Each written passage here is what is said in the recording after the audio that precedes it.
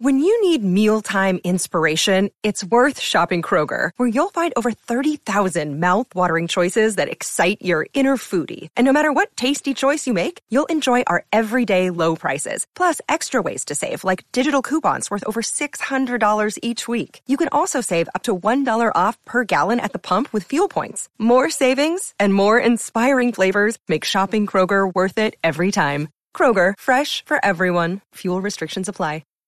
We're still talking favorite quotes from Game of Thrones here on Daily Thrones. Your quick look at the world of Ice and Fire, but we've been taking a long look at these quotes, and there are so many to choose from. You guys are coming up with some great answers, so let's hear some right now and talk about it. Your calls are important, so keep calling in with your favorite quotes. My favorite quote has to be when Tyrion Lannister said, never forget who you are, because the rest of the world will not.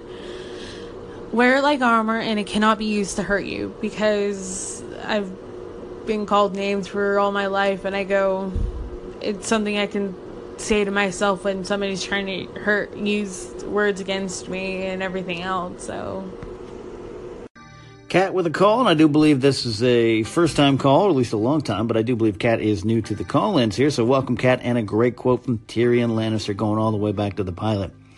Never forget who you are. The world won't let you wear it like an armor. We all know the quote. I'm paraphrasing now, but that is a spectacular quote and really sets the tone for who Tyrion is. There's so many great quotes when you go back to episode 1 or even 2, 3, the first season. It really sets the tone for these characters. That's why I think we all love it so much, why the world went crazy for the show.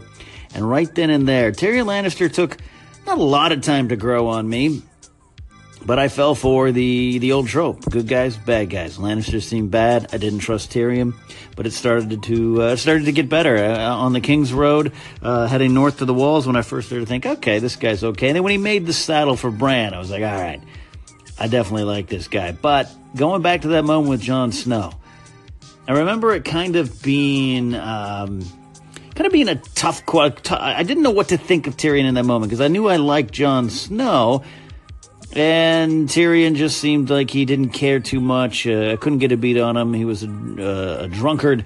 He was laying with whores. I didn't know about this guy, but when you go back, it's a powerful moment. Tyrion takes that philosophy throughout the show. I think even reminding himself when others have moved past it.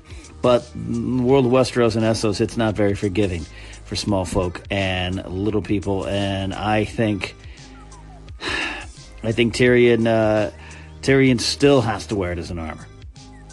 It doesn't factor in with Dany and Varys and everyone over on Team Dany, but I still think that if Dany was to take power and Tyrion came along with her, I think a lot of the small folk of Westeros, the poor folk, the common class, would not take to him, and the lords and ladies would still not take to Tyrion. I think it's still something he has to remind himself. So, Kat, great call about a quote for the character, but then, as you said, it can so nicely fit into a daily affirmation.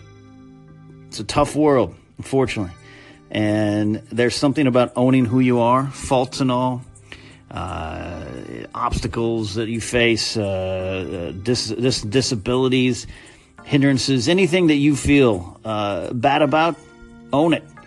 It's a good lesson from Tyrion. It's a powerful lesson. Again, going all the way back to episode 1. You gotta love it. You gotta love episode 1. So rich.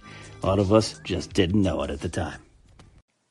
Hey Ken, that's a really, really good Jaime quote. Another Jaime quote that I absolutely love happens in season 3 when he's in the bathtub with Brienne and he tells her the whole story of the day the King's Landing fell and how he basically saved the city and how the Mad King wanted to basically burn everyone to the ground. And at the end of it, he says, Brienne of Tarth says, why didn't you tell Ned Stark this when he came into the throne room? And Jaime goes, well, do you think the Honorable Ned Stark wanted to hear my side of things? And then he says he took one look at me and pronounced me guilty. And then here's the line. It's when he says the line, by what right does the wolf judge the lion? I absolutely love that line. I still love that line, and I think it's definitely one of Jamie's best. Eric with a great call, reminding us of a great scene, the bathtub scene with Jamie and Brienne, chock full of a lot of information and a lot of quotes. You might have still been on the fence about what you thought about Jamie Lannister. Good guy? Bad guy? Did you kind of like him, kind of hate him? You weren't sure? That bathtub scene might have been the moment that you finally decided. Jamie, for being even a bad guy, quote unquote, in season 1, spoke a lot of truths. Hard truths, harsh truths. That moment with Robert Baratheon, Barristan Selmy, and Jamie talking about their first kills, when the conversation turns to what did the Mad King said before Jamie stuck a sword in him, Jamie just says the same thing you've been saying all day: burn them all. That look on Robert Baratheon's face, that's the first time I started to doubt what I was hearing in story from these other characters. So in that bathtub scene, when the information's rolled out and you hear the whole story from his point of view, and he then talks about, says that line that Eric calls about what right does the wolf judge the lion?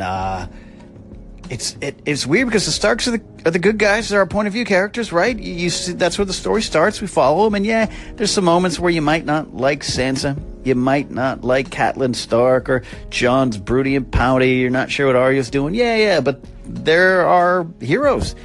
They're what we are, taught. We're taught to love the Starks from the get-go. So when Jamie says that, after he tells the whole story, and by a lot of reasons and rights, you might think that Jamie did the right thing by killing the Mad King. It kind of makes sense when you hear this whole story. I think it shook Brienne. The whole world, the whole realm grew up over this past generation thinking of him as the Kingslayer. That's what the stories and the songs had him labeled as. That's what you believed, and information doesn't necessarily travel fast in this land. So for Brienne to hear that story, for even Robert Baratheon to go back to that conversation in season 1, hear the Mad King's last words and that kind of context, it makes you think that maybe Jamie was once again speaking some very harsh truths. What about those Starks? Who are they to judge? They don't want to come south and get involved. They're surly. They're stubborn. How do they know? Can we be so sure that Ned Stark, he's not the bad guy, but was he completely the good guy? I don't know about that. It's another perspective and a great moment and a great quote from Jamie Lannister.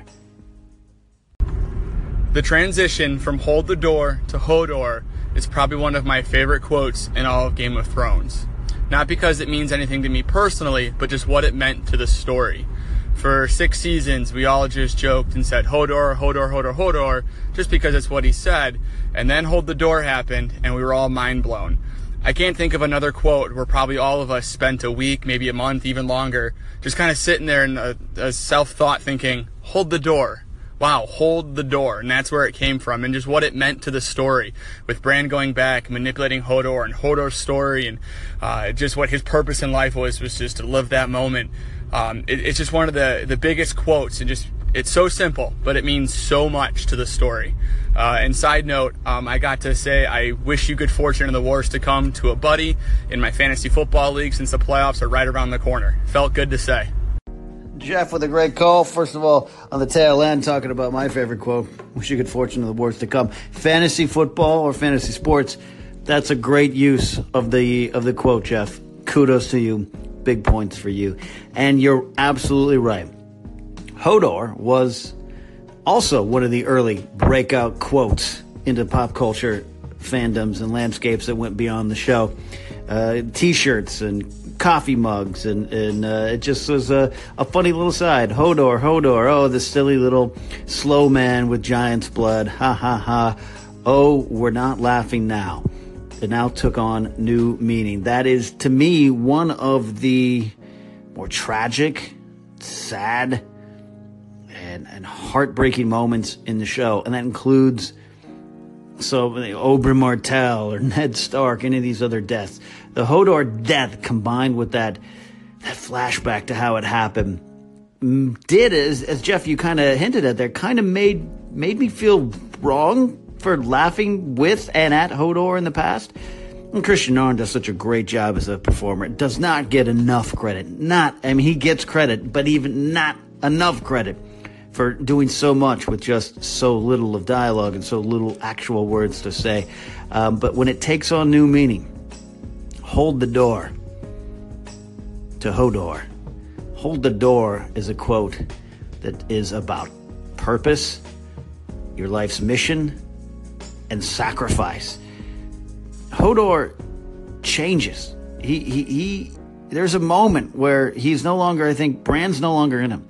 It is him deciding to hold that door. It is him knowing. And I still wonder if his brain suddenly realized that's what this has been about. I'd blocked that out. My brain collapsed in on itself and I didn't fully realize it, but now I know why I'm here. I've got to hold the door. Could be. It's a powerful moment, dark moment, tragic moment, but that's why we love Game of Thrones. More quotes tomorrow. We'll move on to some other things as well as we move to the holidays here. Guys, thanks for joining me. Thanks for being with me here on Daily Thrones, talking Game of Thrones on Anchor.